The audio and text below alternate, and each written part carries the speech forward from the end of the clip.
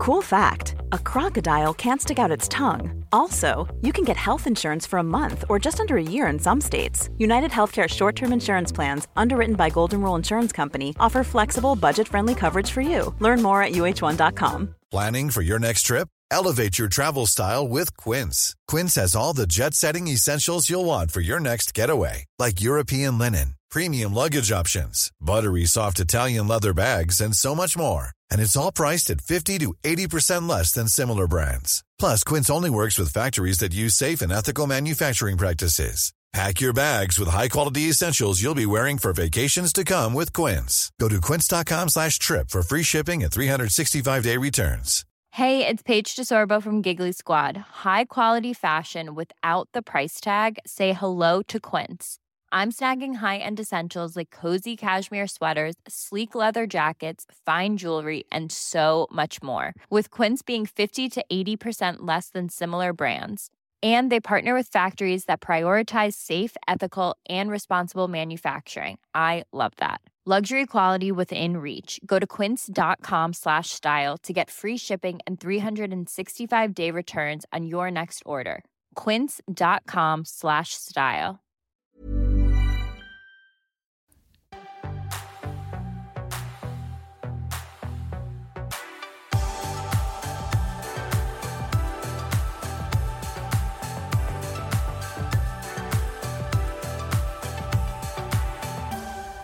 Hei og velkommen til en ny episode av Treningspodden, dere. Det er mandag, og det betyr jo ny inspirasjon og motivasjon rett inn i øret deres.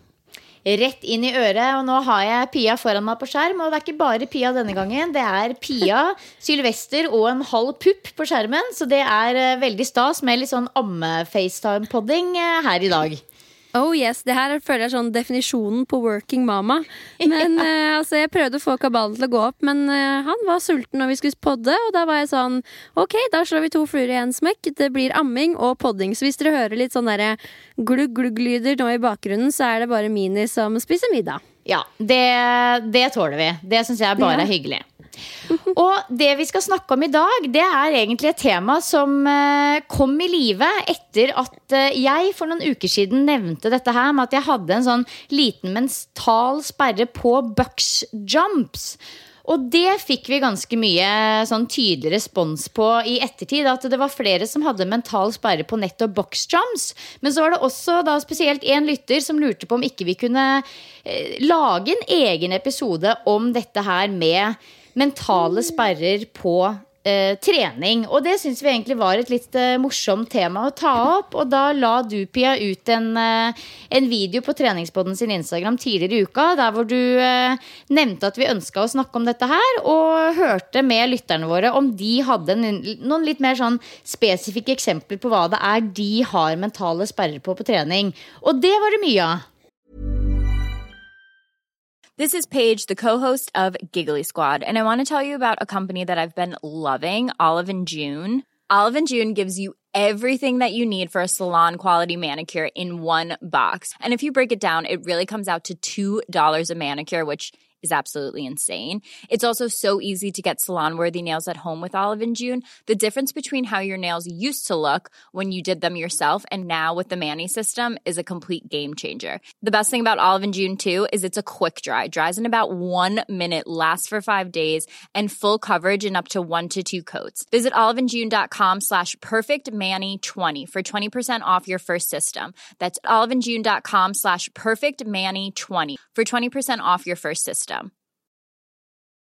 Many of us have those stubborn pounds that seem impossible to lose, no matter how good we eat or how hard we work out. My solution is PlushCare. PlushCare is a leading telehealth provider with doctors who are there for you day and night to partner with you in your weight loss journey. They can prescribe FDA-approved weight loss medications like Wegovy and Zepbound for those who qualify. Plus, they accept most insurance plans. To get started, visit plushcare.com/weightloss. That's plushcare.com/weightloss. Quality sleep is essential. That's why the Sleep Number Smart Bed is designed for your ever-evolving sleep needs. Need a bed that's firmer or softer on either side? Helps you sleep at a comfortable temperature? Sleep Number Smart Beds let you individualize your comfort so you sleep better together. JD Power ranks Sleep Number number 1 in customer satisfaction with mattresses purchased in-store. And now, save 50% on the Sleep Number Limited Edition Smart Bed for a limited time. For JD Power 2023 award information, visit jdpower.com/awards. Only at a Sleep Number store or sleepnumber.com. Ja, altså vi fikk så mye gode bidrag, og det som også var litt digg var jo, altså vi rekker ikke å ta opp alle, logisk nok, men det var mange av de samme tingene som gikk igjen, så det godt for oss å vite også, at ved å ta opp de vi tar opp i dag, så hjelper vi mange, holdt jeg på å si, så dette tror jeg blir veldig bra. Vi har jo alle mentale sperrer i forhold til ting vi gjør på trening, når det kommer til kosthold, altså de der, enten vi vet det eller ikke, så i dag kommer vi til å hjelpe dere med konkrete eksempler, men jeg tror også liksom vi alle kan gå litt i oss selv bare ved å tenke over de mentale sperrene som i stor grad styrer oss litt da, blant annet i forhold til trening og kosthold, og bare ved å bli litt bevisst på de, så man umiddelbart litt sterkere på veien mot å liksom hanskes med de og slå igjennom. Og så det jo det gøy å høre litt hva det andre nøyer litt på i treningsverden der ute. Og så det også alltid viktig å snakke litt om ting. Det ikke nødvendigvis sånn at man må gjøre alt man redd for. Men dette her går jo litt under denne mentaltreningsparaplyen. Og vi vet jo det at det mange gode verktøy man kan bruke for å overcome the fear. Så ja, det blir spennende å dykke dypere ned i dag. Ja, og mentale sperrer og det å ha litt nøya for ting jo i utgangspunktet ikke noe problem. Det som blir problematisk jo når det på en måte står i veien for utvikling, progresjon og nå nye målsettinger. Så det her blir en fin mulighet til å liksom gå litt i seg selv og tenke litt igjennom om du kanskje en av de som hindrer litt deg selv og din egen utvikling, da, enten i forhold til trening eller andre ting. Og når denne episoden spilles inn, så det jo faktisk vinterferie, som for meg et veldig nytt begrep. Jeg har for første gang noensinne, siden jeg var på barne- og ungdomsskole selv, vært på min første vinterferie i voksen alder, og det jo et litt sånt, det virkelig et fjernt fenomen. Det litt sånn at jeg har tenkt tidligere sånn, hvem det som drar på vinterferie liksom? Men, ja, men nå har jeg jo skjønt det, det jo de med barn på skole, og nå har jeg blitt en sånn en selv som har tatt min første vinterferie, og det var jo faktisk ikke så dumt. Det jo veldig, veldig hyggelig. Altså, jeg omfavnet det begrepet i det jeg fikk barn. Min 3 måneder, og jeg dro på vinterferie. Ja, det jo ganske morsomt at du også dro til fjells, for vi har jo vært så heldige at vi faktisk har vært en uke på fjellet. Jeg så at du har fått deg din første skitur. Altså, det var så deilig, Silje. Årets første og også første skitur etter fødsel, og akkurat den dagen så var det liksom strålende sol og et par minusgrader. Altså, det var helt påskeføre.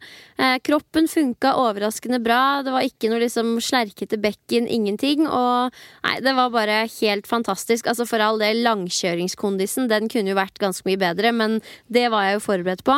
Så alt i alt så var det en nydelig opplevelse. Så deilig. Ja, vi har også hatt det veldig fint. Vi har kommet tilbake igjen nå. Det var meldt vill storm, og da tenkte vi at det bare var å komme seg hjem egentlig, så ikke vi ble støkk der oppe, for det sånn som fort kan skje. Så vi har hatt både snøstorm og deilig påskesol og masse fine skiturer. Jeg nå på min 8. dag uten trening, og det føles faktisk ganske greit ut. Jeg kan ikke huske sist jeg ikke trente på så lenge, men det føles faktisk ganske greit ut når man på en måte får en del skiturer i kroppen da.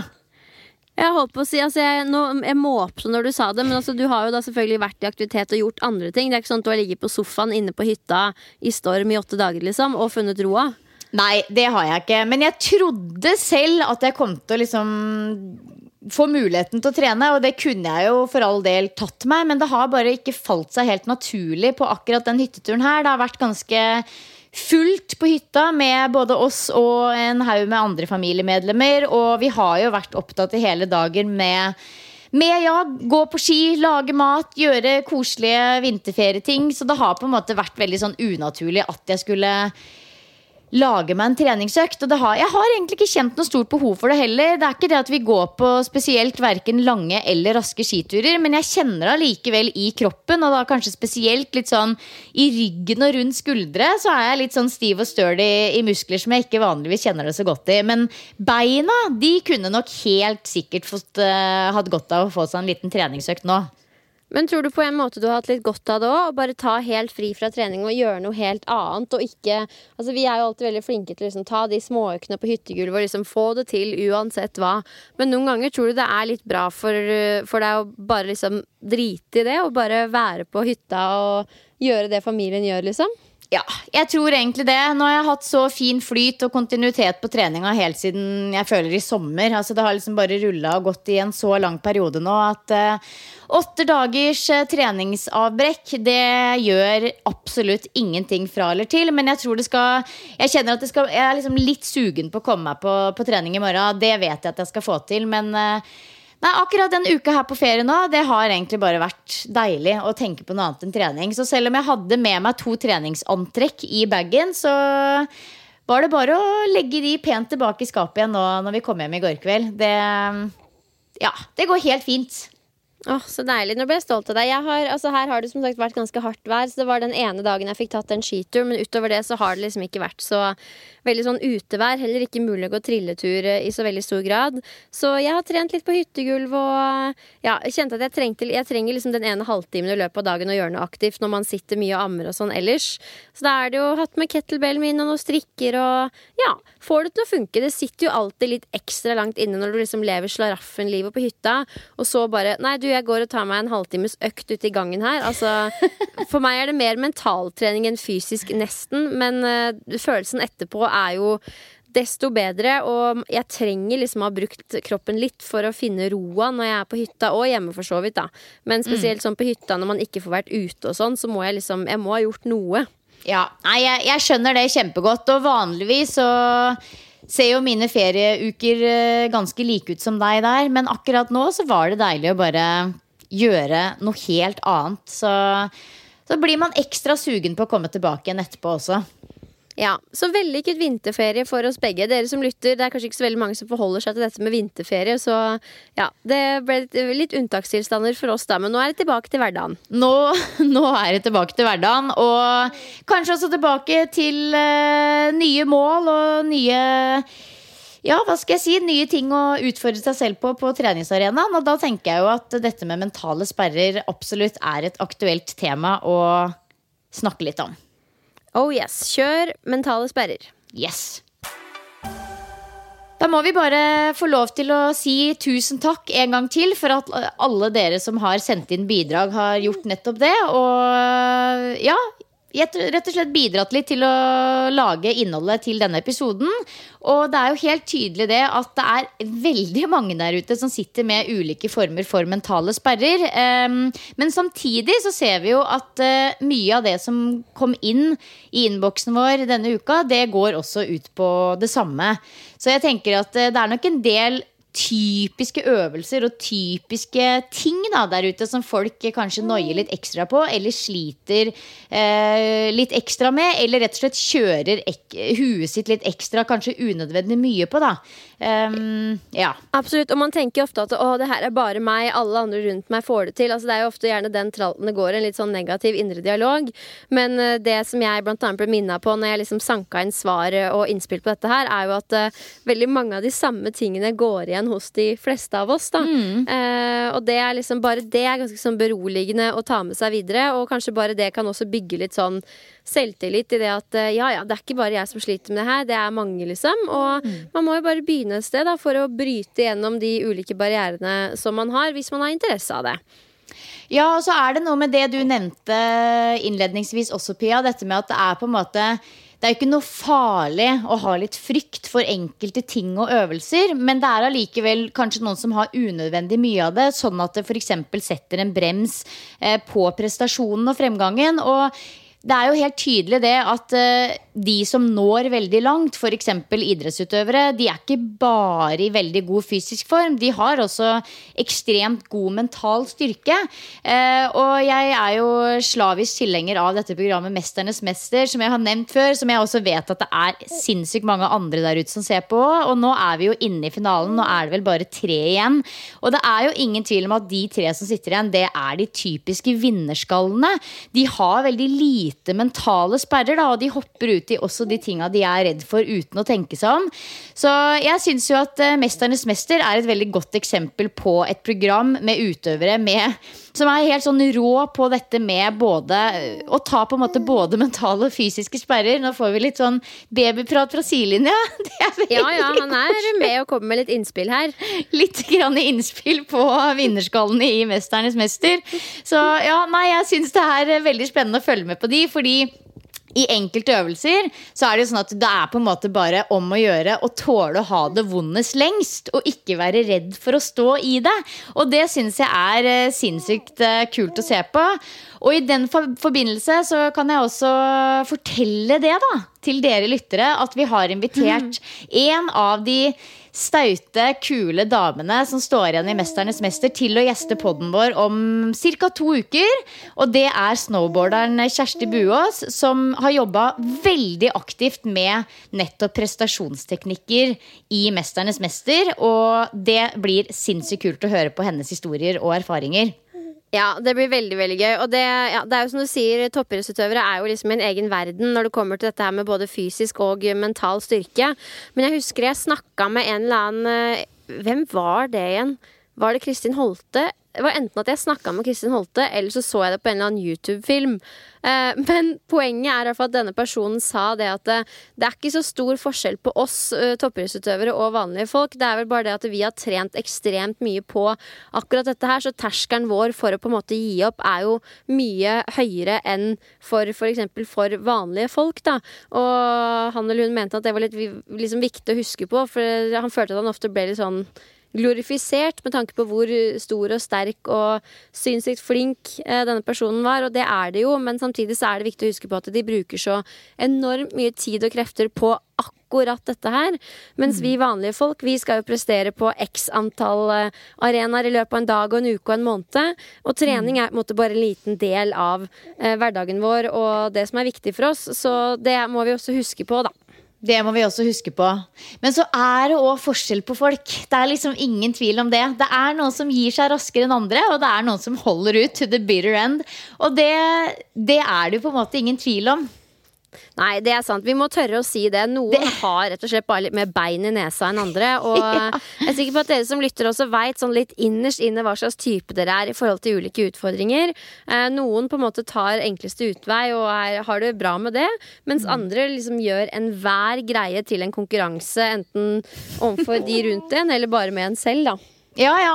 Og så tror jeg det noe med sånn som for eksempel ulike mennesker som har gjort en helt sinnssykt stor bragd, eller på en måte skilt seg ut på en eller annen litt ekstrem måte da. Folk synes det veldig gøy å høre om de historiene og hva det som gjør at de får det til. Så jeg tror vi folk, vi elsker på en måte de kaller det suksesshistoriene om de som har klart umulige, og faktisk senest I går så jeg og ungene og familien her på en film om en kvinnelig surfer som heter Bethany Hamilton, som en ekstremt begavet surfer som mistet en arm I et haiangrep som 13-åring, og likevel fortsatte å surfe da med en arm, og liksom har klart å vinne og kjempe det, og trene til seg en haug med titler, og gjort det sinnssykt bra da, og det liksom et ganske sånn godt eksempel på en med lite mentale sperrer, kan du si, og som har jobbet ikke bare dobbelt så hardt, men kanskje 10 ganger så hardt som alle de hun faktisk konkurrerer mot. Så det liksom, det et eller annet med de suksesshistoriene om de som mangler disse sperrene, som litt sånn, det trigger noe da, hos folk. Ja, herregud, det så inspirerende å se på sånne ting. Så, men hvis vi skal prøve å ta det litt ned på jorda, jeg må bare unnskylde underveis hvis babyen prater litt. Går det greit, eller det veldig irriterende? Nei, altså jeg synes bare det hyggelig. Jeg tenker at det jo det meget spesielt å ikke synes det hyggelig å høre på den type babyprat. Det jo klart sånn skriking. Det blir noe annet. Det er jo en sånn lyd som på en måte, den er jo lagd fra naturens side, sånn at det skal være umulig å på en måte, hva heter det, overse den lyden. Så ille skal den lyden være, babyskrik. Men det der er jo bare sånn koselig babyprat fra en fornøyd unge. Så det skal vi klare. Han er på vei inn i sovemodus egentlig. Men ja, vi får se, du har lyst til å være med og podde litt, du. Ja. Mamma prater litt for mye til at det er fristende å sove. Ja, det er kanskje litt vanskelig når mamma sitter med mikrofon rett over. Men hvis vi skal ta den første mentale sperren da, så jeg jo at veldig mange nevnte dette her med både å stå på hodet, men også bare det å gå opp på hendene. Og altså, det kjenner jeg meg så sjukt igjen i. Jeg vet ikke om du husker det, Silje, men det var en periode jeg snakket mye om det at altså bare det å sparke seg opp etter veggen, liksom, som på en måte er første steget mot å lære seg handstand push-ups innen crossfit da. Jeg hadde så angst for rett og slett bare det å være opp ned. Og aller først har jeg bare lyst til å si at jeg synes det er helt naturlig, dere som sliter med det ennå. Altså, det er jo egentlig ikke så veldig naturlig for oss mennesker å stå opp ned, så hvis man ikke har gjort så mye av det noensinne i livet, så skjønner jeg veldig godt at det er en sperre.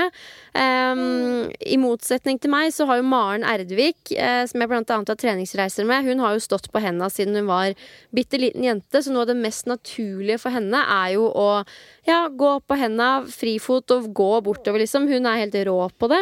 Så jeg føler at det går veldig mye på hva man er vant til. Hvis man har liksom gått mye på turen og sånn, så er det litt mer naturlig enn hvis man aldri har vært borti det før. Sånn som for eksempel det var for meg. Ja, jeg deler jo din erfaring der. Det her er jo noe jeg også på en måte har lært meg i gåstegn i voksen alder. Og det er ikke en lett reise. Det er ganske mye både teknikk og frykt i en god mix der, som på en måte du skal jobbe med. Og jeg tror ikke det bare er sånn at noen av de som har gått på turen er komfortable med det i voksen alder. For meg så virker det som at nesten alle som gikk på turen i barnealder er helt komfortable med å være opp ned i voksen alder. Og det har for meg vært en sånn skikkelig sånn bitter greie. Det har jeg snakket om i treningspodden før også, at jeg er skikkelig sånn skuffa og lei meg over at jeg aldri gikk på turen i ungdomsalder eller barnealder. For da tror jeg det hadde vært så mye annet innenfor trening som hadde gått så mye enklere for meg da. Men da tenker jeg også at du har hatt det ganske godt. Hvis det er det største problemet med oppveksten, at jeg er så bitter for at jeg aldri fikk gått på turen. Det er liksom Men jeg er helt enig. Altså det er vel kanskje mer sånn i treningsøye med. Men akkurat det kunne jeg ønske. Det er 2 ting jeg skulle ønske jeg fikk på en måte utforsket mer da i barnealder. Og det er de rytmiske egenskapene mine. Og så er det de koordinative og motoriske skillsa som du får kjørt deg godt med i turen. Det kunne jeg godt tenkt meg å på en måte blitt bedre kjent med som barn, for det er ingen tvil om at man lærer, altså læringskurven er ganske mye, den er liksom litt enklere som barn enn som voksen da, men jeg opplever jo også at veldig mange er redd for å stå på hodet, stå på hendene, være opp ned rett og slett, og jeg kan også kjenne meg skikkelig igjen i det. Når det gjelder hodestående, så har jo det på en måte vært en sånn liten sånn del av den fysiske asana-reisen med yoga. Og jeg har både gode erfaringer og dårlige erfaringer, men redselen, den er helt borte. Men når det gjelder håndstående, så er det fortsatt, selv om jeg på en måte har øvd litt i mange år, så er det å fjerne seg fra veggen fortsatt så innmari fjernt. Ja. Og det er akkurat som det er en sånn frykt. Det er et eller annet med det der at man potensielt kanskje kan komme til å skade nakken, som jeg er så redd for. Men samtidig så kjenner jeg jo ikke til noen tilfeller der det faktisk har skjedd. Så jeg vet ikke hvorfor jeg er så innmari redd for det. Nei, men da tenker jeg at det er fordi vi er så flinke til å unngå å skade nakken og hodet, hvis du skjønner, fordi det føles sånn fysiologisk feil ut å utsette den for, holdt jeg på å si, fare. Men altså i hvert fall min reise, som sagt, jeg hadde også noia for dette her. Jeg tenker at det første det begynner med er at man må begynne i det små. Det er veldig mange som tenker at det her skal komme helt naturlig og av seg selv, at det bare alle på Instagram bare klarer det ved å bare sprette opp, men det er ikke sånn for alle. Og det som kanskje er litt synd, er at vi som sliter med det, sånn som du og jeg, eller sleit da, at vi ikke deler mer av den reisen og hvor kålete det faktisk er å få det til da. Så det første man må gjøre er å ha respekt for at dette her må du liksom bruke en del tid på. Og det handler ikke om at det nødvendigvis bare er mental sperre, men du må trene opp en trygghet i forhold til det å gjøre det, hvis du skjønner. Ja, så jeg tenker jo først og fremst så det litt sånn, ok, hvor viktig det for deg å lære deg potensielt en hodestående, eller en håndstående, eller en eller annen oppnedstilling? Det jo en ting. Hvis ikke det kommer til å være en sånn viktig del av treningslivet ditt, eller at det kanskje ikke så veldig viktig av andre grunner heller, så blås I det. Tenker jeg.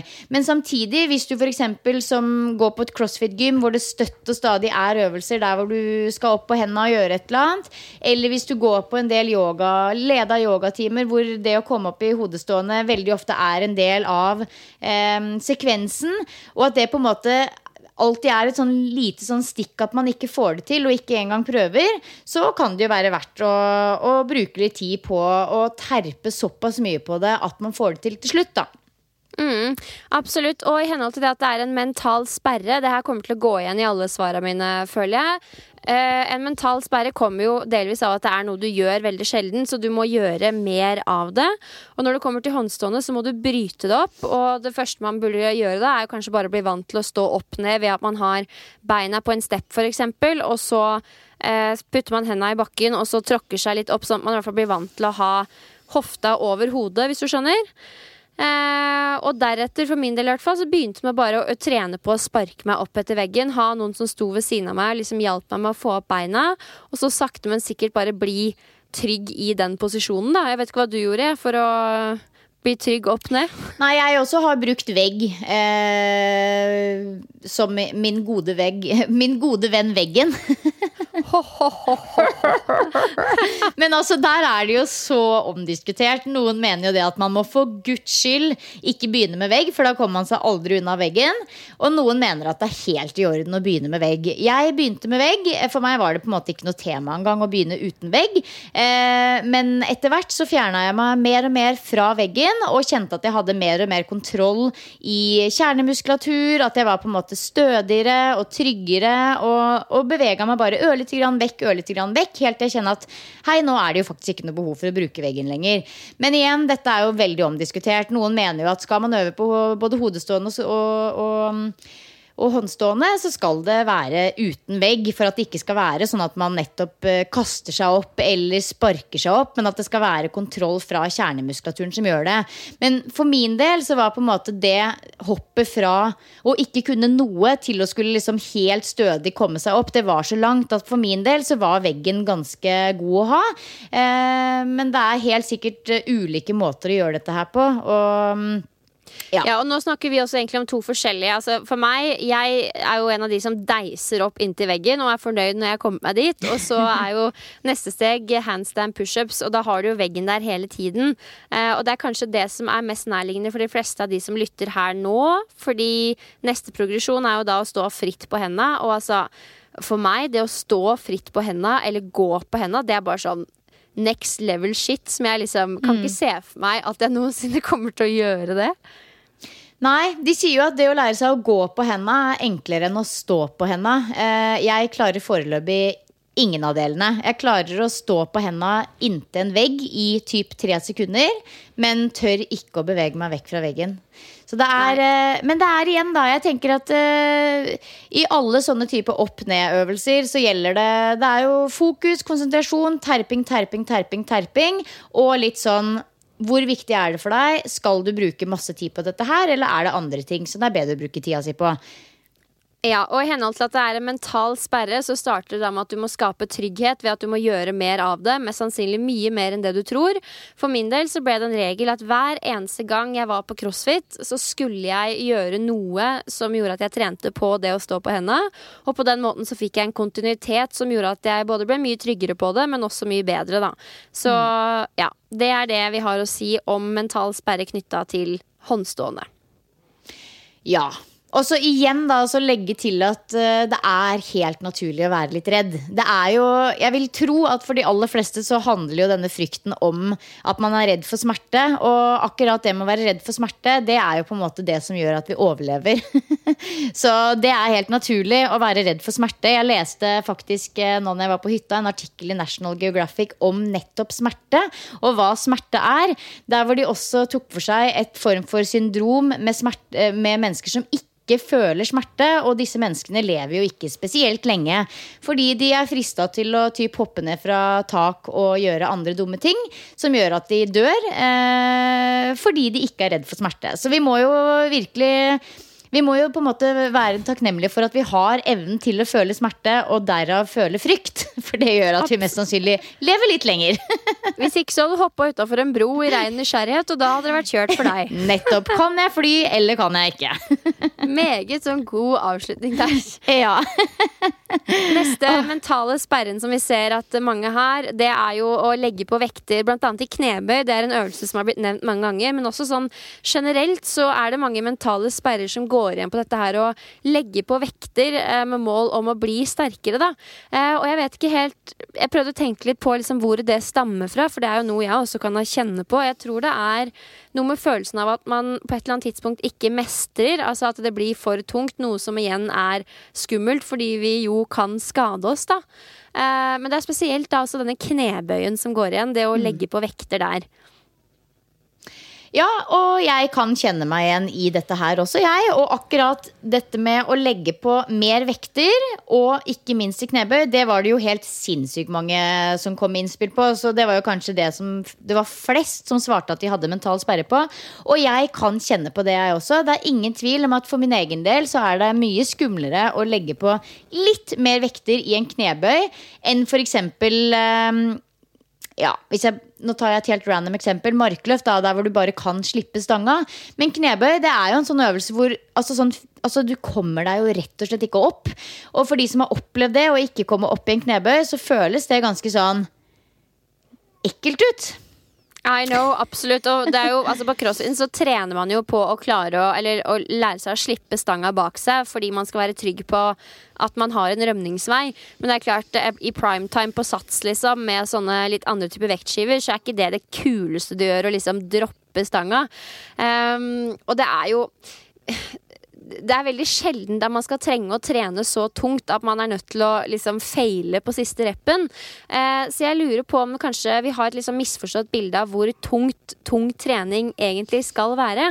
For jeg tenker jo at for vanlige folk, sånn som deg og meg, når vi trener styrke, så skal du ha fokus på først og fremst en god teknikk, og du skal ha god muskelkontakt. Og hvis du har de to tingene på plass, så skal det godt gjøres å gå så tungt at du på en måte ikke klarer å komme deg opp igjen med stanga. Og jeg pleier alltid å si til mine kunder at du skal alltid føle deg trygg når du for eksempel trener knebøy og andre tunge øvelser. Du skal alltid kjenne at du liksom har det du som har kontroll over stanga da, og med en gang du kjenner at du ikke har det lenger, så trener du kanskje for tungt da. Ja, jeg helt enig med deg. Og så det jo i tillegg det at det ikke sånn at du nødvendigvis må ta på en 5 på hver side for å gå opp. Du kan jo begynne med en 1,2 kilos vekt, bare for å og det også, det handler jo mye om hva som sitter mellom øra, ikke sant? At det vil på en måte, det jo ikke noe, det veier jo ingenting, det klarer jeg så klart. Men 10 kilo ekstra, det jo veldig mange som tenker det, ikke sant? At det neste nivå opp, det 5 kilo ekstra på hver side, men det ganske mye i knebøysammenheng hvis du allerede løfter ganske tungt. Ja, det veldig mye, og jeg tenker hvis man litt viderekommen, altså i begynnelsen så kan man gjerne tenke at man skal kunne legge på bitte litt, eller gjøre noen flere repetisjoner fra uke til uke, men etter hvert som man litt viderekommen og har gjort en del knebøy da, så kanskje det litt mye å forlange, og da skal man huske på at det å for eksempel utføre øvelsen raskere også en form for progresjon, selv om du da gjør like mange reps og løfter like tungt, og noen uker så må man rett og slett bare løfte på samme vekt, og liksom jobbe litt med den før man eventuelt kan legge på litt. Men ja, altså i forhold til at det en mental sperre å legge på vekter, så tror jeg bare at da trener du litt for tungt, rett og slett. For jeg mener i hvert fall at det skal aldri kjennes utrygt ut, da, med mindre man veldig viderekommen og på en måte må hva skal jeg si, pushe seg så mye for å ha fremgang. Men jeg tror vel kanskje de færreste av oss helt der. Ja, og så tenker jeg også baby steps er bedre enn å tenke at man skal øke så voldsomt fra uke til uke, for da blir det plutselig litt skummelt. Og det kan jo også potensielt gå utover kroppen i form av at du får skader fordi du øker for raskt. Så ta det med ro og bruk baby steps, ta deg tid og øk gradvis. Ja, og bruk sånn der, hva det heter for noe? Sånn, nei, det heter ikke safety bars, men sånn, på det kommersielle vanlige treningssenteret så har man jo sånne greier man kan sette opp på siden, sånn at hvis du må droppe stanga, så lander stanga på en måte bare ned på de støtte armene på siden av racket da. Og de ganske smarte å bruke hvis man kjenner at man har litt noia i forhold til det at man løfter tungt da. Ja, eller så kan man ta med seg en venninne eller kompis på gymmet hvis man har lyst til å prøve å øke knebøyen og litt redd. Det går også an. Eller så trenger man jo ikke å trene så forbanna tungt, altså sånn i treningshverdagen sin så må man ikke ligge liksom under 4 reps for at det god styrketrening. Du kan være opp mot 8 og 12 reps og fortsatt bli sterkere. Så der vet vi også at hvis man gjør på en måte mest av det man trives med, så det større sannsynlighet for at man har kontinuitet, og kontinuitet jo det viktigste faktoren for å ha framgang og bli sterkere. Så husk på det også at ok, selv om teoriboka sier at for å bli sterkere så må du trene med 3-5 reps. Det mye større verdi for deg å trene med litt høyere repsantall hvis det gjør at du gjennomfører øktene med mer lyst og glede og kontinuitet da. Helt riktig. Og så det et punkt som går på dette med løping, og da det mange som nevner at de enten på en måte ikke tør å bevege seg inn i en høyere intensitetszone av liksom frykten for at liksom kjennes ubehagelig ut for hjertet, eller at man på en måte redd for slitenhetsfølelsen, eller så det også noen som nevner at de rett og slett har en veldig negativ indre dialog når de ute og løper, og det synes jeg jo interessant. Ja, du jo løpequeen av oss to, så her har du kanskje mest å komme med, men det jeg umiddelbart tenker jo at man går litt for hardt ut, for altså, hvis man på en måte har en negativ indre dialog som forteller deg at fy faen, dette her jævlig, så det jo mest sannsynlig noe sannhet i det, hvis du skjønner. Altså, og det jo den største feilen jeg ser at veldig mange gjør når de skal begynne å trene intervaller, kanskje litt mer systematisk, og på en måte jobbe for å få bedre kondisjon. Det at man tenker at man omtrent skal blø svette på mølla da, på hver eneste økt, og det vet vi at ikke tilfellet. Nei, jeg tenker jo også det at hvis du ganske nybegynner på løping, så det jo ikke sånn at du nødvendigvis må ut og løpe 60 minutter i ett strekk, og 2-3 ganger i uka. Det jo helt sinnssykt å begynne med. Du kan jo begynne med å gogge, altså jogge litt, gå litt, jogge litt, gå litt, og hele tiden kjenne på litt sånn ja bak i hodet.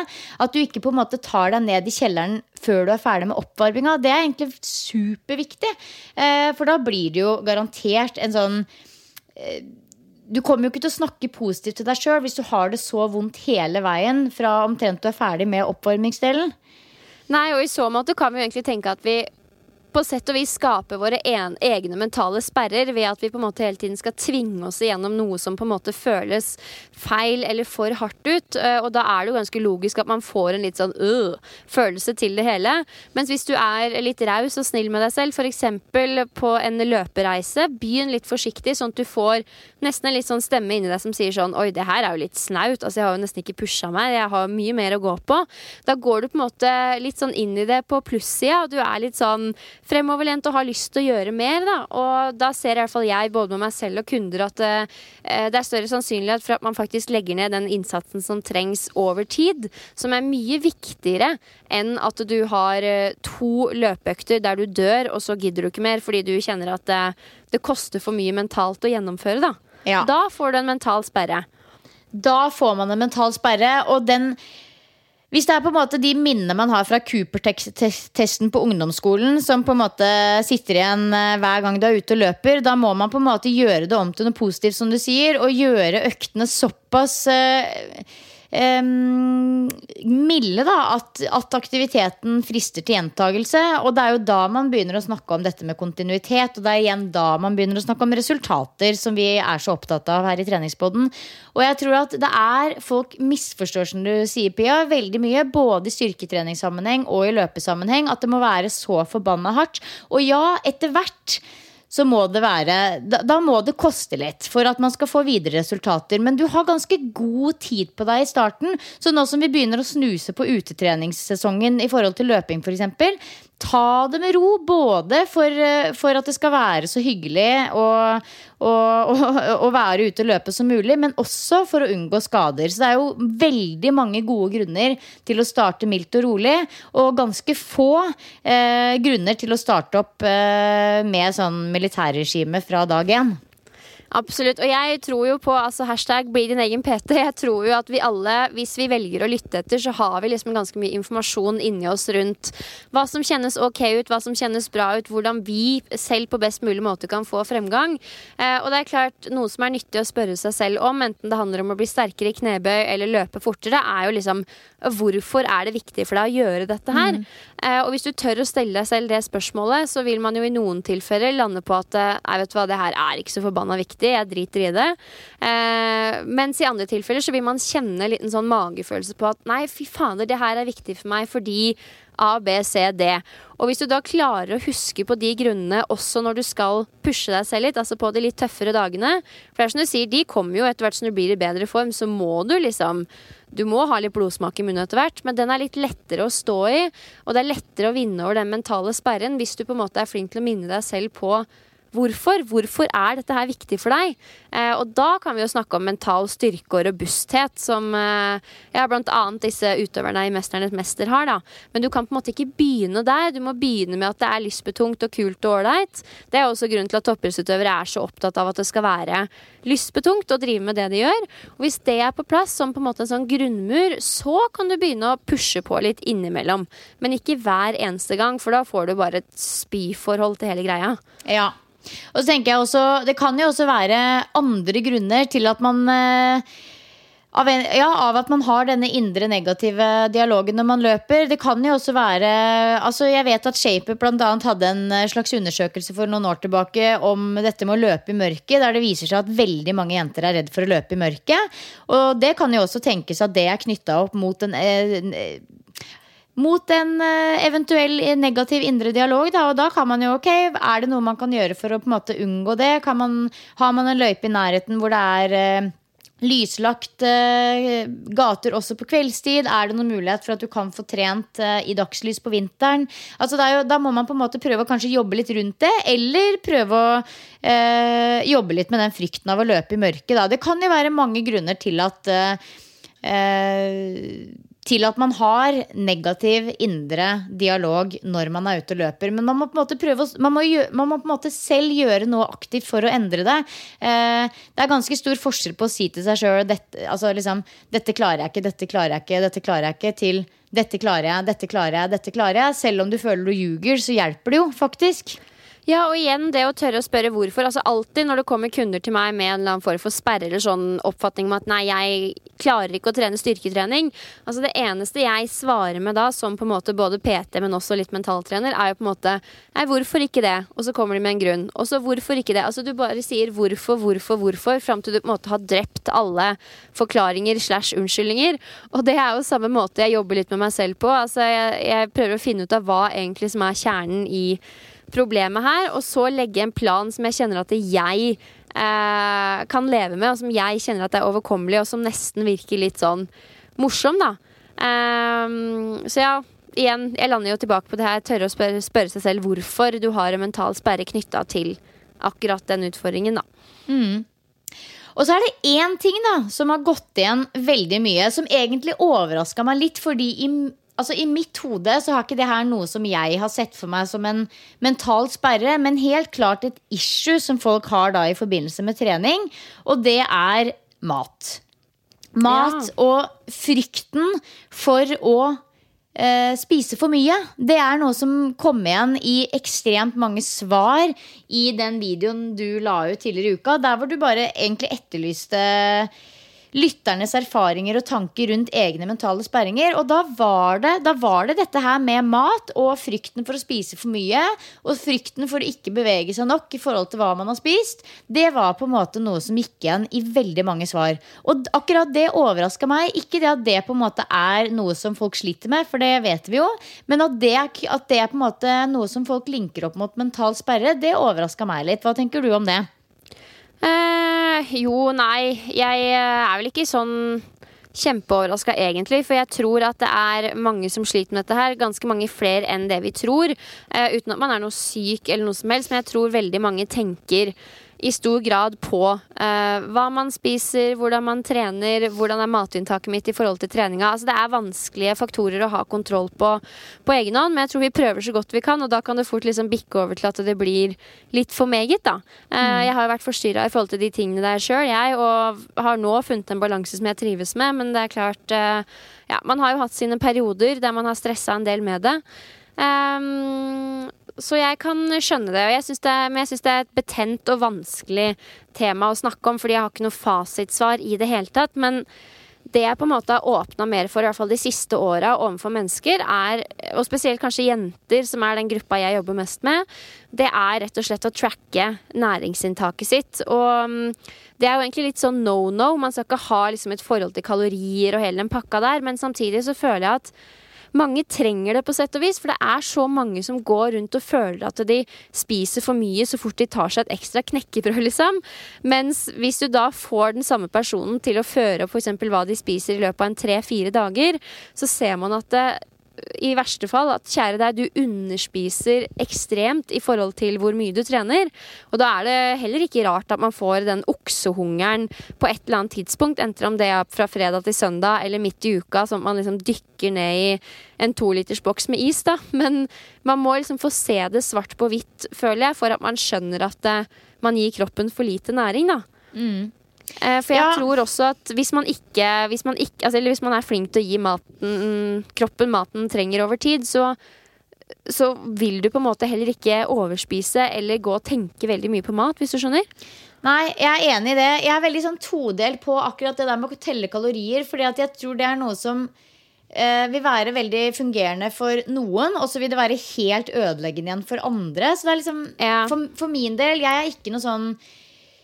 Men det vanskelig å si, for det det en person som har null kunnskap på næringsstoffer, så vil det jo på en måte være bare en sånn belærende reise. Men samtidig, hvis man kjører huet sitt for hardt på dette med kalorier, så kan det bli en veldig sånn ødeleggende tralt å være I. Men det som viktig jo det at det var veldig mange som skrev inn det av de som svarte som hadde noe med mat å gjøre, at de livredd for å røre noe som helst, kall det usunn mat mellom mandag og fredag, og så går de helt berserk I helgene. Og da tenker jeg litt sånn som deg, Pia, at da det nok stor sannsynlighet for at de går litt I underskudd I ukedagene, og da det helt naturlig at når du først gir deg selv muligheten da, til å spise noe annet enn bare cottage cheese med blåbær, liksom, da går det helt over stokk og stein, og da bruker man ikke sin egen kropp til å kjenne etter, hvis du skjønner. Da det bare på en måte, da går lyst over alle fornuftige valg, og så sitter man på søndagen og har dårlig samvittighet. Og det jo nettopp det at jeg tror at hvis disse jentene kanskje hadde tort å prøve å spise litt mer gjennom uka, det jo ikke det at de trenger å sitte og spise junk gjennom ukedagene, men rett og slett bare spise litt mer mat, sånn at man aldri går og legger seg sulten for eksempel, og det kan være en fin sånn, et måleparameter, at jeg legger meg aldri sulten, det kan være et måleparameter, og så da se hva som faktisk skjer når du står der på fredagskvelden, og du vil gi deg selv litt slack og spise litt ekstra potetgull eller ris eller godteri eller hva det måtte være. Det går jo an å teste det. Ja, absolutt. Så det første rådet som jeg ikke sikker på om jeg har lyst til å gi, det å tracke maten bare som et verktøy for å se hvor mye får du I deg I forhold til hvor mye du trener. Og nummer 2, som du sier, kanskje tørre å spise litt mer av den samme maten som du vanligvis spiser, men bare øke inntaket litt. Og så tenker jeg jo at det kanskje mange av oss eller kan ha godt av å gå litt sånn tilbake til scratch ved å lytte litt mer til sultfølelsen og kjenne etter hva har kroppen min egentlig lyst på I dag. Altså, veldig mange av oss lager litt sånne regler for hvordan vi skal spise, hva vi skal spise når og hele den pakka der. Hva må på en måte bare bryte opp hele mønstret, starte på scratch og bare si at nå skal jeg bare spise akkurat det kroppen min sier at den har lyst på I for eksempel en uke eller 2 da jeg skal spise når jeg sulten, prøve å stoppe når jeg mett og liksom tenke at det bare det jeg skal følge. Det kan jo også gi litt sånn spennende lærdom i forhold til hvordan kosthold hvor mye man spiser. Og da kan det hende at man en dag eller to kanskje bare spiser drit og junk. Men jeg er ganske sikker på at man etter 3-4 dager med det kanskje kjenner at jeg har lyst på den sunne, gode maten igjen. Og på den måten på en måte vinne litt over den tanken om at man hele tiden går og nekter seg noe da. Så hvis du bare liksom fyrer på med å spise det kroppen har lyst på, litt sunt, litt usunt, så finner du kanskje liksom litt sånn din balanse da.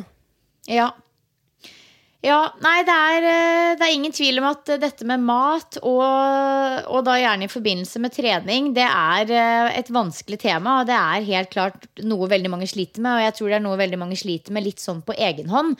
Altså det er enklere å snakke om en mental sperre for å stå på hendene enn en mental sperre for å tørre å gå i en bursdagsfest på en tirsdag, i tilfelle du skal skeie helt ut. Sånn at, men jeg husker Cecilie Ysternes gjestet podcasten. Hun har gjestet flere ganger, men ganske tidlig på, når jeg holdt podcasten med Karine, så gjestet hun en gang der hvor vi hadde tema viljestyrke, og hun var veldig opptatt av at man ikke på en måte skal gå og si til seg selv, man skal ikke nekte seg selv, det skal ikke være sånn, nei, jeg skal ikke, men at man heller tenker sånn, nei, men kanskje etterpå, kanskje senere i dag. I stedet for å hele tiden gå og liksom nei, nekte, for da blir det så innmari mye større opp i hodet enn det kanskje trenger å være da, dette med mat. Ja, og så bruker man jo sinnssykt mye viljestyrke på det. Og altså, viljestyrke kan du tenke på som en muskel. Den blir brukt opp etter hvert. Så hvis du hele tiden går og bruker energi på det, så vil du etter hvert gi etter. Og ja, igjen, hvis kroppen din craver sukker og fett og det du liksom sånn nei-mat, så er det ofte et tegn på at man kanskje burde spise mer mat, og kanskje da spesielt grove, altså sunne karbohydrater.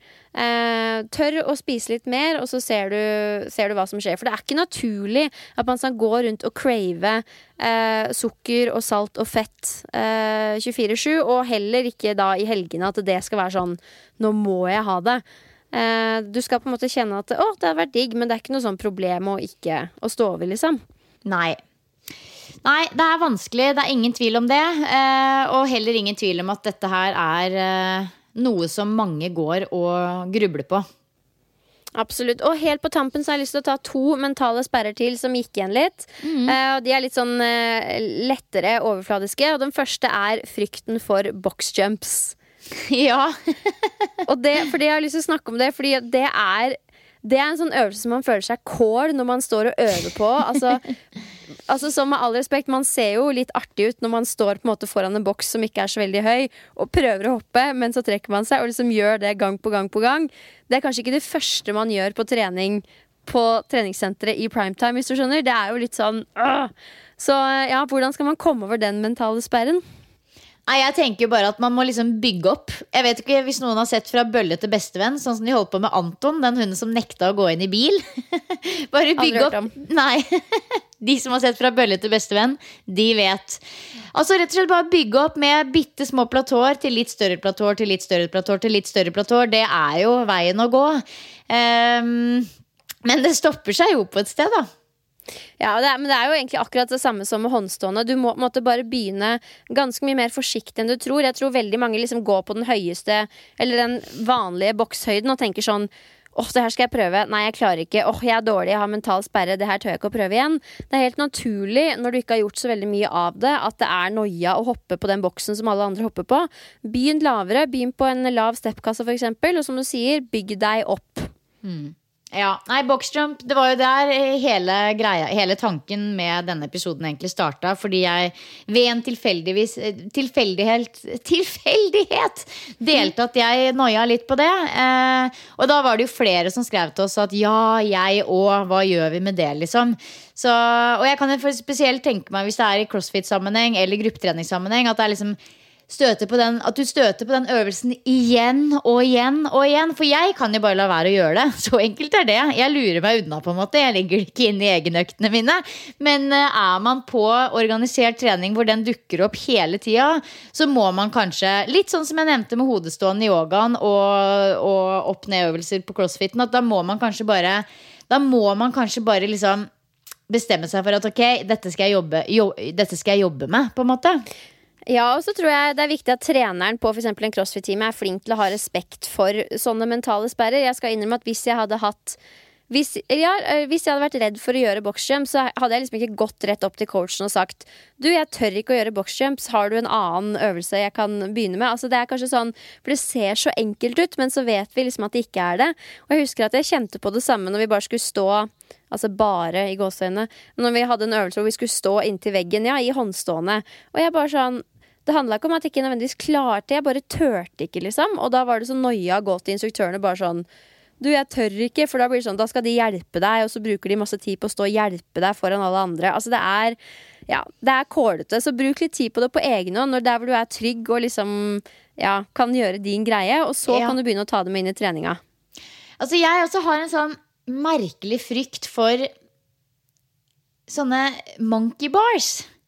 Og det også er jo helt sånn tullete, fordi det verste som kan skje er jo at man detter ned de 30 centimeterne der ned til gulvet, men allikevel så er det et eller annet med at hele den øvelsen så ble jeg sånn helt stiv som en pinne. Jeg husker spesielt på Asker treningssenter her, så fikk de en sånn helt sinnssykt lang monkey bar, og da var alle sånn, dritkult, da må vi dit og teste den, og jeg var sånn, nei, det frister ikke.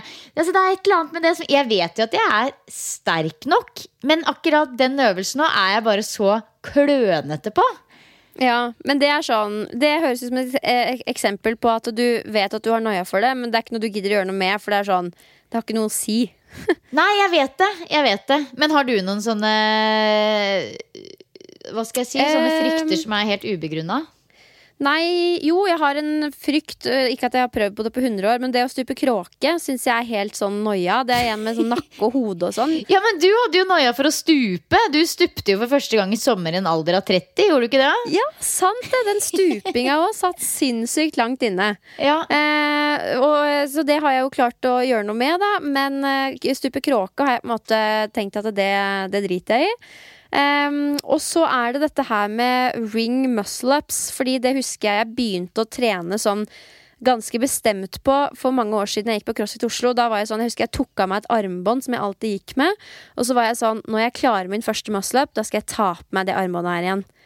Og hver gang jeg ser på det armbåndet, Silje, så tenker jeg på at jeg aldri klarte det. Og jeg er egentlig skikkelig glad i det armbåndet, men jeg klarer ikke å ta det på meg, for jeg klarte det ikke. Og fordi jeg ga opp, så har jeg fått en litt sånn mental sperre i forhold til det å begynne på den reisen igjen. Fordi det bare føles så sinnssykt umulig ut å få det til. Men jeg vet jo at det ikke det, og jeg vet at jeg måtte i så fall bare ha startet med liksom riktig regresjon av øvelsen, altså stykket det opp og begynt der hvor jeg måtte begynne, men det har jeg ikke gjort da. Så hvis jeg skal nevne noe, så det kanskje det, men jeg vet at hvis jeg hadde gått inn for det, så hadde jeg jo fått det til, men da krever det liksom at jeg mobiliserer og går inn for det, for jeg kan ikke feile en gang til, men en vakker dag så skal jeg ta på meg det armbåndet igjen. Altså vi har noe alle sammen. Om det stuping eller altså det alle har noe, tror jeg, hvis de begynner å grave litt. Ja, og det gæren. Og den siste mentale sperren som jeg ville nevne for deg, Silje, spesielt siden du gruppetrenings-pro, det dette her med å møte opp på gruppetimer, og enten det på et treningssenter eller på en CrossFit-time, eller å melde seg på en treningsreise. Det noe med disse arrangerte fellestreningene som skremmer mange, fordi man redd for at man ikke i god nok form, at man ikke skal klare å holde følge med gruppa, at man ikke skal klare en øvelse. Det en setting mange litt stresset for å sette seg i da, og det skjønner jeg jo, fordi man som menneske grunnleggende opptatt av å ikke skille seg ut fra flokken, tror jeg, mens når man med på noe sånt for første gang, så man jo sånn i stor fare for å kåle litt og måtte spørre om hjelp og sånn da, og det oppleves utrygt ut for mange, tror jeg. Ja, det gjør det, og det var jo en av de tingene som vi fikk inn mye på det også, nettopp gruppetrening, og jeg har jo ikke spesielt vanskelig sånne jeg har ikke sånn veldig avansert koordinasjon på mine gruppetimer i det hele tatt. Jeg har veldig sånn, det i takt med musikk, men det liksom enkelt, og det hardt, og det relativt enkelt å følge. Men hvis man aldri har gjort det før, Og spesielt hvis man går på en sånn time uten å vite hva det på forhånd, da ser jeg at folk dør. Og det har skjedd et par ganger nå egentlig det siste halve året, fordi de som bor i Oslo har sikkert fått med seg dette Combine-konseptet, som et konsept der hvor du på en måte kjøper, kall det drop-in-timer på treningssenteret der timene ikke helt fulle. Så en gang iblant så får jeg altså inn 2-3 sånne Combine-timer på Combine-medlemmer på timene mine som ikke aner hva de går til. De tror tydeligvis at de skal på typ løpetime, og så møter de opp, og så det bevegelse satt i systemet med musikk, og du bare ser at de blir altså så flaue, og det tar aldri mer enn 8 minutter før de forlater salen. Og det et eller annet med skammen, tror jeg, Pia. Det et eller annet med det å liksom, som du sier, føle at du skiller deg ut fra gruppa, og ikke liksom, at du ikke eier det. For en ting å gå på en gruppetime med en kompis eller venn, og bare sånn, ja, være litt sånn flåsete fra start, og sånn, her vi må jo begynne et sted, vet du. Det annerledes enn å bare stå der mutters alene, og bare virkelig ikke vite noen ting om hva du skal gjennom, og rett og slett føle seg dum da. Og tro meg, jeg har følt meg så dum mange ganger når jeg har gått på typ litt avanserte dansetimer på conventions og sånne ting. Og det ikke noe god følelse, men vi har heller ikke vondt av det. Det det som det ikke farlig å stå og ikke klare å følge bevegelsene på en gruppetime. Det ingenting ved det som farlig. Det jo ikke det. Nei, og jeg tenker at det hviler et stort ansvar på instruktøren, og enten det en dansetime eller en crossfit-time der man for første gang, at man har et ansvar for å få nykommerne til å føle seg bra og føle seg trygge. Ja. Og dessverre så det ikke sånn alle steder, men da tenker jeg at du som tester, da må du bare tenke at ja, jeg her for første gang liksom, og det første gang jeg gjør noe, og da det ikke å forvente at du skal være helt rå på akkurat det, akkurat som alle de andre tingene vi har snakket om. Og du kan ikke alltid forvente av miljøet rundt deg at de på en måte skal, legge puter under armene dine. Noen ganger så må du stå litt i det, og da handler det igjen om å minne seg selv litt på, ok, hvorfor gjør du dette her? Og nummer 2, hva det verste som kan skje? Ok, du føler deg kanskje litt dum, men det klisjé å si det, men vi vet jo at det når du litt sånn utenfor komfortzonen, det da du vokser, det da du blir et bedre menneske. Så hvis du liksom står i noe og kjenner at shit, dette her ubehagelig, så må du også samtidig tenke at yes, det her jeg skal være, for det nå jeg blir bedre. Og det synes jeg går hjem på alle mulige områder, at hvis du liksom kommer bort til en situasjon, eller på trening og kjenner at du virkelig pusher deg, sånn at du holder på å spy, altså det når det ubehagelig at du skaper framgang og utvikling da, og jeg synes i hvert fall at det ganske motiverende å tenke på, enten det en stressende periode i livet, eller på trening. Tenk det at dette her, det gjør meg i hvert fall bedre, det kommer noe godt ut av det, og da blir det litt lettere, synes jeg i hvert fall, å stå i det. Ja, jeg tenker det. Det som ikke tar livet av oss, det gjør oss sterkere. I hvert fall det meste. Oh yes. Det meste. Oh yes. Ja. Nei, men vet du hva? Jeg synes det var litt artig å ta en runde på dette her, for det jo så tydelig at mange i større eller mindre grad har disse sperrene, og det kan godt hende at det mange som har 3-4 sperrer som de lever helt fint med og ikke har noe interesse av å endre på. Og så det kanskje andre der ute som tenker sånn, fuck, dette her gidder jeg ikke å drasse rundt på. Nå skal jeg fikse opp i dette her og komme meg videre på reisen. Ja, men det som du sier, choose your battles. Choose your battles, ja. Tenker vi kan sette en strek der, ja. Ja, og da hopper vi jo rett videre til matdelen, som jeg kjenner at jeg veldig spent på. Nå har jeg en baby som driver og surkler her ute, så jeg skal etter hvert gå og ta meg av den. Men jeg må jo ha med meg ukas matdel. Kanskje det da pastaskrur fra hytta, holdt jeg på å si. Pastaskrur fra hytta. Sulte på hytta der, så... Ja, altså det har jeg ikke fortalt til dere som hører på, men det fortalte jeg så vidt til Pia før vi startet, at på denne vinterferien som vi da var på nå, nylig kom hjem i går kveld, så var det så ille storm i starten av uka at vi faktisk blei snødd inne på hytta. Vi kom oss ikke ut hverken på ski eller med bil eller til fots, for det var 18 sekundmeters vind, og du kunne ikke se 3 meter fremfor deg. Det var rett og slett ganske farlig å ferdes ute. Og vi kom oss ingen vei. Og vi hadde jo da planlagt å dra og handle inn mat på hytta den samme dagen som stormen oppsto. Hadde absolutt null i kjøleskapet. Vi hadde på en måte bare akkurat tatt med oss det vi trengte fra kjøleskapet hjemme til hytta til å overleve typ en dag, og så var det tomt. Så vi var jo støkk på hytta uten mat, og klarte jo å lirke fram noen merkelige frokoster og lunsjer, men den ene middagen, den ble meget spesiell. Da var det liksom pastaskruer, kokt på grønnsaksbuljong, med en boks med erter, og litt potetskruer til dessert. Så det var litt sånn survival mode på hytta, men det var en opplevelse det også. Så nå har vi lært det, note to self, at vi må alltid ha bokser og tomatsupper stående på hytta i tilfelle det blir storm, for det vet man jo aldri når hytta ligger ganske høyt til fjells. Ok, så den pastaretten blir ikke ukas matdel? Altså, det blir ikke ukens matdel, men ja, gøy at du nevnte det. Da vet folk, kanskje andre der ute også, vet du, som har hytte som over 1000 meter over havet. Da må man ha litt ekstra å ta. Men det jeg tenkte å dele i dag, det en oppskrift på risotto som jeg fant på Brød og Korn sin nettside. Brød og Korn sin nettside. Og vi nevnte så vidt denne serien med Line fikser maten, der hvor en av episodene som da ligger på NRK nevnte, det handlet på en måte om korn i seg selv som en episode, og noe av det som kom fram i den episoden ble jeg helt sykt inspirert av, og det at bygg den kornsorten som det dyrkes mest av i Norge, og det også det kornet som tåler klimaendringene best. Og selv om det dyrkes i veldig stor skala her til land, så brukes det hovedsakelig nesten kun til dyrefôr og ølbrygging, og det kun 1% av det som brygges og høstes her til land som faktisk blir til menneskemat, og det ganske trist. For bygg, det bærekraftig, det kortreist, det sunt, og det noe som vi absolutt bør spise mer av. Så jeg tenkte egentlig å dele en oppskrift på nettopp bygg, og da ikke risotto, men bygotto, kan vi kalle det. For da det på en måte risotto uten ris, men bygg. Spennende.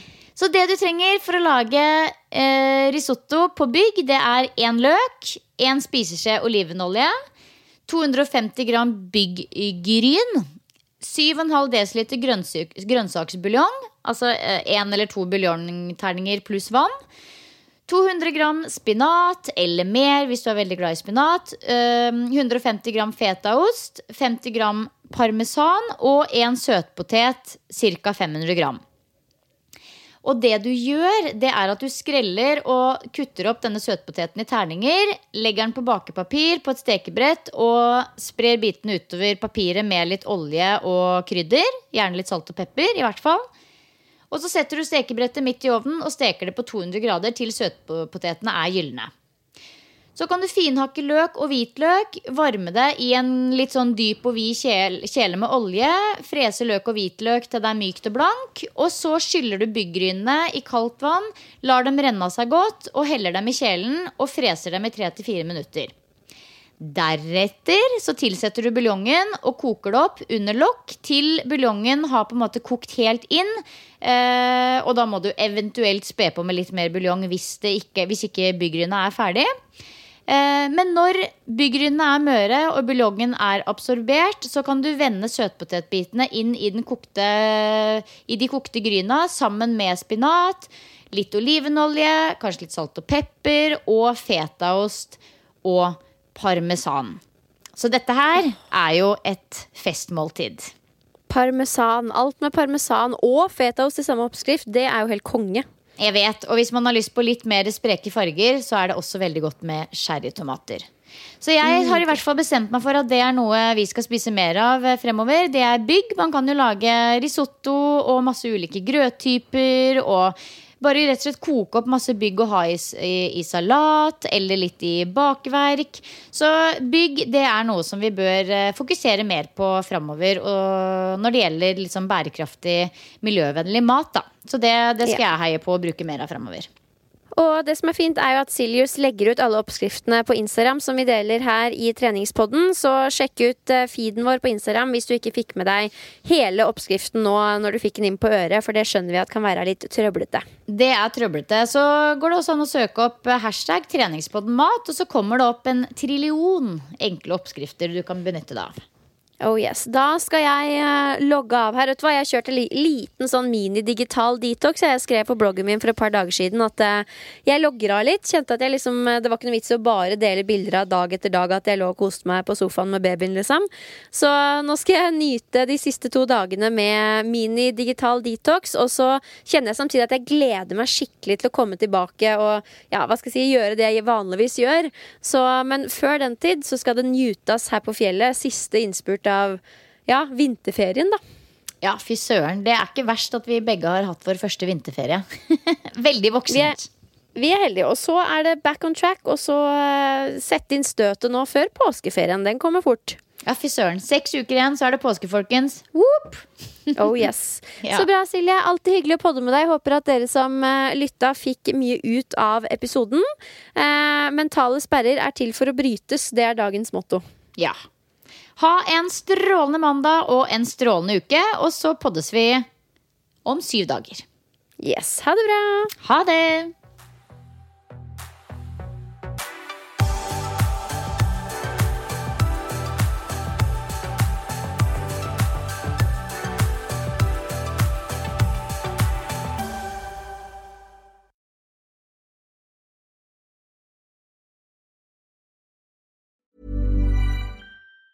Even on a budget, quality is non-negotiable. That's why Quince is the place to score high-end essentials at 50 to 80% less than similar brands. Get your hands on buttery soft cashmere sweaters from just $60, Italian leather jackets, and so much more. And the best part about Quince, they exclusively partner with factories committed to safe, ethical, and responsible manufacturing. Elevate your style without the elevated price tag with Quince. Go to quince.com/upgrade for free shipping and 365-day returns. Ever catch yourself eating the same flavorless dinner 3 days in a row? Dreaming of something better? Well, HelloFresh is your guilt-free dream come true, baby. It's me, Keke Palmer. Let's wake up those taste buds with hot, juicy pecan-crusted chicken or garlic butter shrimp scampi. Hello Fresh. Stop dreaming of all the delicious possibilities and dig in at HelloFresh.com. Let's get this dinner party started. Even when we're on a budget, we still deserve nice things. Quince is a place to scoop up stunning high-end goods for 50 to 80% less than similar brands. They have buttery soft cashmere sweaters starting at $50, luxurious Italian leather bags, and so much more. Plus, Quince only works with factories that use safe, ethical, and responsible manufacturing. Get the high-end goods you'll love without the high price tag with Quince. Go to quince.com/style for free shipping and 365-day returns. When it comes to your finances, you think you've done it all. You've saved, you've researched, and you've invested all that you can. Now it's time to take those investments to the next level by using the brand behind every great investor, Yahoo Finance. As America's #1 finance destination, Yahoo Finance has everything you need, whether you're a seasoned trader or just dipping your toes into the market. Join the millions of investors who trust Yahoo Finance to guide them on their financial journey. For comprehensive financial news and analysis, visit yahoofinance.com, the #1 financial destination, yahoofinance.com.